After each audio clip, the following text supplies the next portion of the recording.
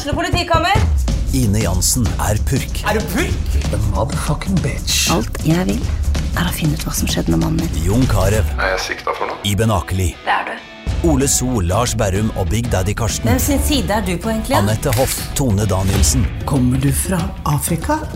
Jørnis Josef. Nesten kløfta. Trond Espen Seim. Det er synd å si det, men det var feil mann som døde. Purk. Premiere tirsdag på TV2 Play.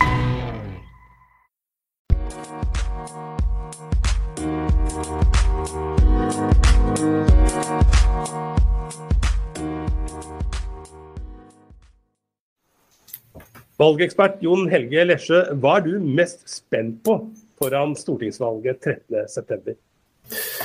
Ja, hvis jeg spurt meg på forsommeren, så ville jeg ha sagt at det jeg var mest spent på var om Senterpartiet ville lykkes med å ta over det hegemoniet som Arbeiderpartiet har hatt en menneskealder i Innlandet, i Oppland og Hedmark, ved å være det suverent største parti, og at Senterpartiet faktisk kunne konkurrere med Arbeiderpartiet og bli det største partiet. Nå etter sommeren så tyder jo ting på at bildet litt endret, så jeg tror at Senterpartiet skal bli størst i Oppland. Det ligger litt langt inne, men jeg er jo spent på om de rødgrønne allikevel gjør nesten rent bord i Oppland. Jeg forventer at Arbeiderpartiet og Senterpartiet får 2 av de 5 distriktsmandatene, eller det du kan kalle de direkte mandatene i Oppland, og at Høyre får 1. Det vil innebære at Fremskrittspartiet for første gang i dette århundret vil være ute av direkte distriktsrepresentasjon i Oppland. Vi må tilbake til perioden 1993-97 uten at de har hatt representasjon i Oppland. Etter det så kom jo flere perioder med Tora Nistad. Så har vi hatt Morten Ørsal Johansen som representant fram til dette valget. Så hvis de faller ut, så jo det noe nytt.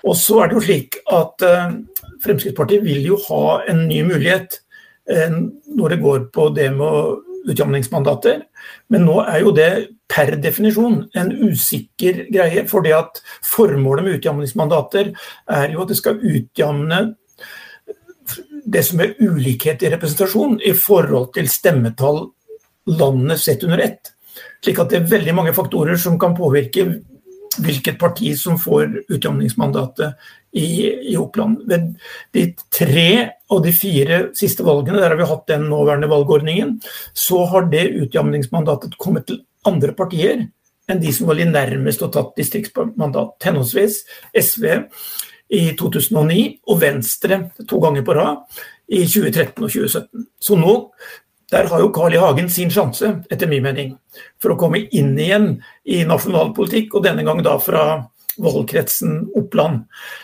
Men det kan like godt gå til Rødt eller Miljøpartiet, hvis de kommer over 4% landet sett under ett. Og det vil i så fall være første gang de partiene representert fra Oppland. Men det kan også gå til de som har hatt det tidligere, som Venstre og SV. Så dette ganske åpent. Så Fremskrittspartiet her i en utsatt posisjon. Så et av spenningsmomentene jo, kommer de med, og hvor dominante blir de rødgrønne? De kan faktisk få 5 av 6 representanter totalt fra Oppland. Det noe som har overrasket deg så langt i valgkampen i år? Altså, vi pleier jo alltid å få en eller annen sak. Det kan være en skandalesak, det kan være en sak som vi ikke har tenkt på forhånd, som på en måte dominerer mediebildet og setter sitt preg på, som i hvert fall ett parti, og kanskje flere partier må forholde seg på, av og til på en mer ubehagelig måte enn det de var forberedt på. Det som har skjedd denne gang jo at vi har fått en sak som vi visste ville være viktig, nemlig klimasaken, som jo undersøkelser viser var viktig for velgerne, også i 2017. En av de viktigste saker, men denne gang så har den, etter at FNs klimapanel la fram sin rapport i august, som ikke hadde dramatisk mye nytt, selv om det som kom var veldig alvorlig, så kombinasjonen av det, og det bilder vi internasjonalt kunne ta inn over oss, flommen i Europa, skogbranner i store deler av den vestlige verden, gjorde at den rykket fra de andre sakene, og har blitt den desidert viktigste saken. Det forutsett nok ikke på forhånd, og heller ikke mange av partiene, at den skulle bli så sentralt. Men hva så politiske eller partipolitiske virkningene får, det jo en annen sak. Men en antagelse jo at den vil veldig stor grad prege bildene i storbyene, og kanskje i noe mindre grad, selv om den indirekte viktig der også, i distriktskommunene. Hva vil du si de største seierne som de ulike konstellasjonene Erna Solberg-regjeringen har innkassert, sett med innlandsøyne de siste 4 årene? For så vidt en nasjonal sak, da, men jeg mener at det har vært viktig i innlandet også, og det samferdselspolitikken. Der det uavhengig av hva slags partipolitisk ståsted man har, så tror jeg vil si at Solberg-regjeringen har på en måte satt samferdselspolitikken, og særlig veiutbyggingen, da, og prioritert den sterkere og løftet den sterkere fram på dagsordenen enn tidligere regjeringer har gjort. Og i innlandet så har de jo det, så tror jeg på en måte at de viktigste materielle sporene, så å si, etter denne regjeringen jo veiutbyggingen. Og da tenker jeg spesielt på det som har kommet nå da, med 4-felts motorvei fra Kolomoen, og så langt helt frem til Moelv, og også lovnader om bevilgninger på riksvei 4 på andre siden. Men dette vil jeg også si jo på en måte det seier med bismak, for de har lykkes med å reorganisere samferdselspolitikken og etablerte en ny organisasjon, ny institusjon med nye veier, som har fått godt skussmål. Men vi ser nå at de møter på problemer, dels når det gjelder videreføring av E6 gjennom Gudbrandsdalen, og vi ser også betydelig misnøye på vestsiden om hvilke strekninger som prioritert og som får muligheten å komme med. Og så jeg jo litt usikker på om vi skal kalle det en seier eller ei, men de har jo i alle fall lykkes med å avdramatisere noe som lå på forhånd, nemlig at vi skulle få dobbeltspor av jernbane i hele det gamle intercity-triangelet helt frem til Lillehammer, og gjennom hele Østfold og ned til Skien. Det har de gjennom Nasjonal transportplan tatt ut av den, uten at de har fått så mye politisk språk som man kanskje kunne vente i en sånn type nedprioritering av jernbanen.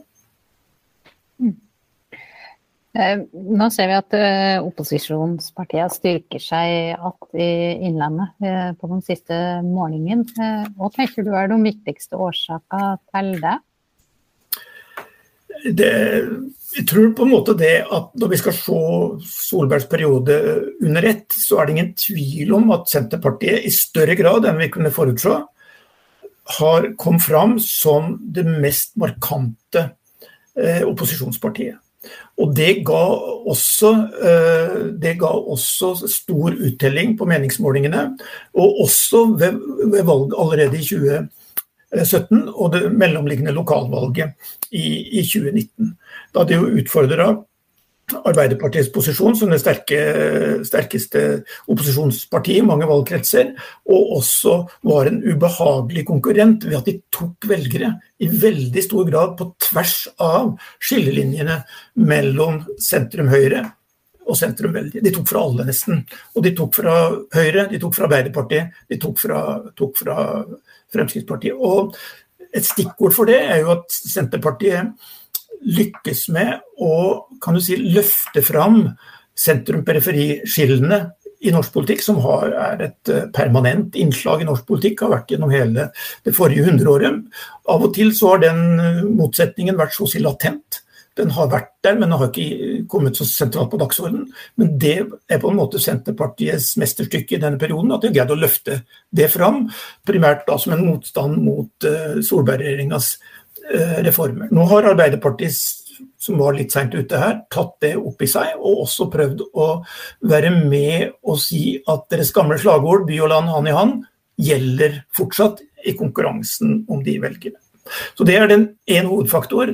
En annen nok det som har vist seg i norsk politikk, at det vanskelig for regjeringer, uansett farge, å holde på oppslutningen, holde på entusiasmen, så å si energien rundt regjeringsprosjektet også, i mer enn 2 perioder. Og det ser vi nok på en måte har innhentet regjeringen av Solberg, slik at det har vært et opinionssvingning som har pågått over lang tid, som vender seg mot alternativet til den sittende regjering, som jo også egentlig har vært en litt sånn urolig flokk når det gjelder partier inn og ut, selv om Erna Solberg med sin pragmatiske lederstil har greid å holde Høyre ved makten i hele perioden. Så det har også innlandspartiene, eller oppslutningen i innlandet, vært litt preg av det generelle opinionsskiftet som vi har opplevd. Det tredje momentet jeg vil nevne vel at det at klimasaken og også spørsmål om sosial utjevning, utenforskap, barnefattigdom, utjevning har kommet så sterkt på dagsordenen. Det har også løftet fram SV og Rødt når det gjelder sosial utjevning, og Miljøpartiet og for så vidt også nå i siste dager litt Venstre når det gjelder miljøsaken. Og det ser vi på målinger også i innlandet, at Rødt har hatt gode målinger i innlandet, mye bedre enn de noensinne har hatt, og SV har kommet tilbake til gamle høyder og har veldig gode målinger i Hedmark. Hvis det skulle bli et skifte den 13. september, og det Jonas Gahr Støre som får i oppgave å lede den neste regjeringen, hva blir det viktigste hans regjeringsprosjekt må levere på, sett med innlandets øyne? Altså det viktigste, sånn som jeg ser det, for en eventuelt ny regjering Støre, det på en måte å gi substansielle endringer i forhold til det som dagens utvikling. Altså at de hindrer, jeg tror det ligger i kortene, det alle enige om at en regjering Støre må ha allierte. De må ha koalisjonspartnere, enten kanskje både i regjering og utenfor. Den største utfordringen for en slik regjering at de vil være enige om en god del, og så de uenige om mye. At ikke de motsetningene så å si nuller hverandre ut, slik at regjeringen havner som et administrasjonsstyre for omstendighetene, med Finansdepartementet som den viktigste premissgivere, som jo det for alle regjeringer. Altså de må finne sammen i å prioritere noen områder, og der selvfølgelig distriktspolitikken være sentral, som må også gi konkrete utslag i innlandet. De bør ta utgangspunkt i demografiutredningen til Victor Norman, som påpekte hvordan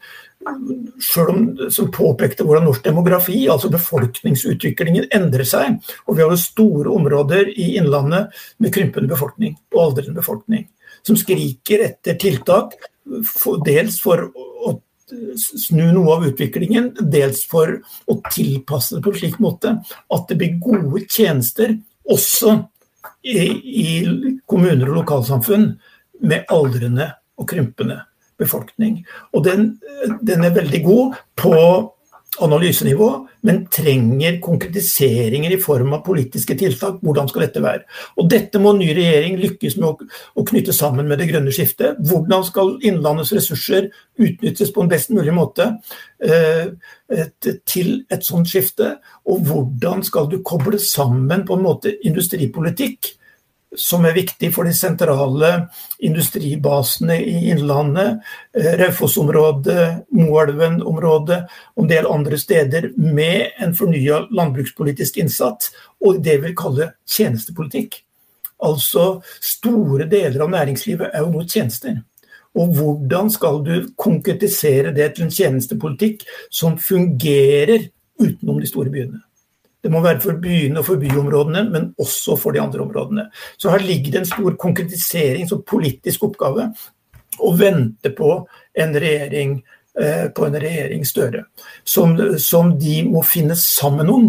Og her det også, både når det gjelder å utjevne sosiale forskjeller, dempe sosiale forskjeller, og gi en ny giv til en grønn vekstpolitikk, også for distriktene. Det det som utfordringen for et nytt styre av Arbeiderpartiet og Støre og hans koalisjonspartnere i og utenfor regjering. Hvis de ikke lykkes med det, så vil de forventningene som velgerne nå har til dem ikke bli innfridd.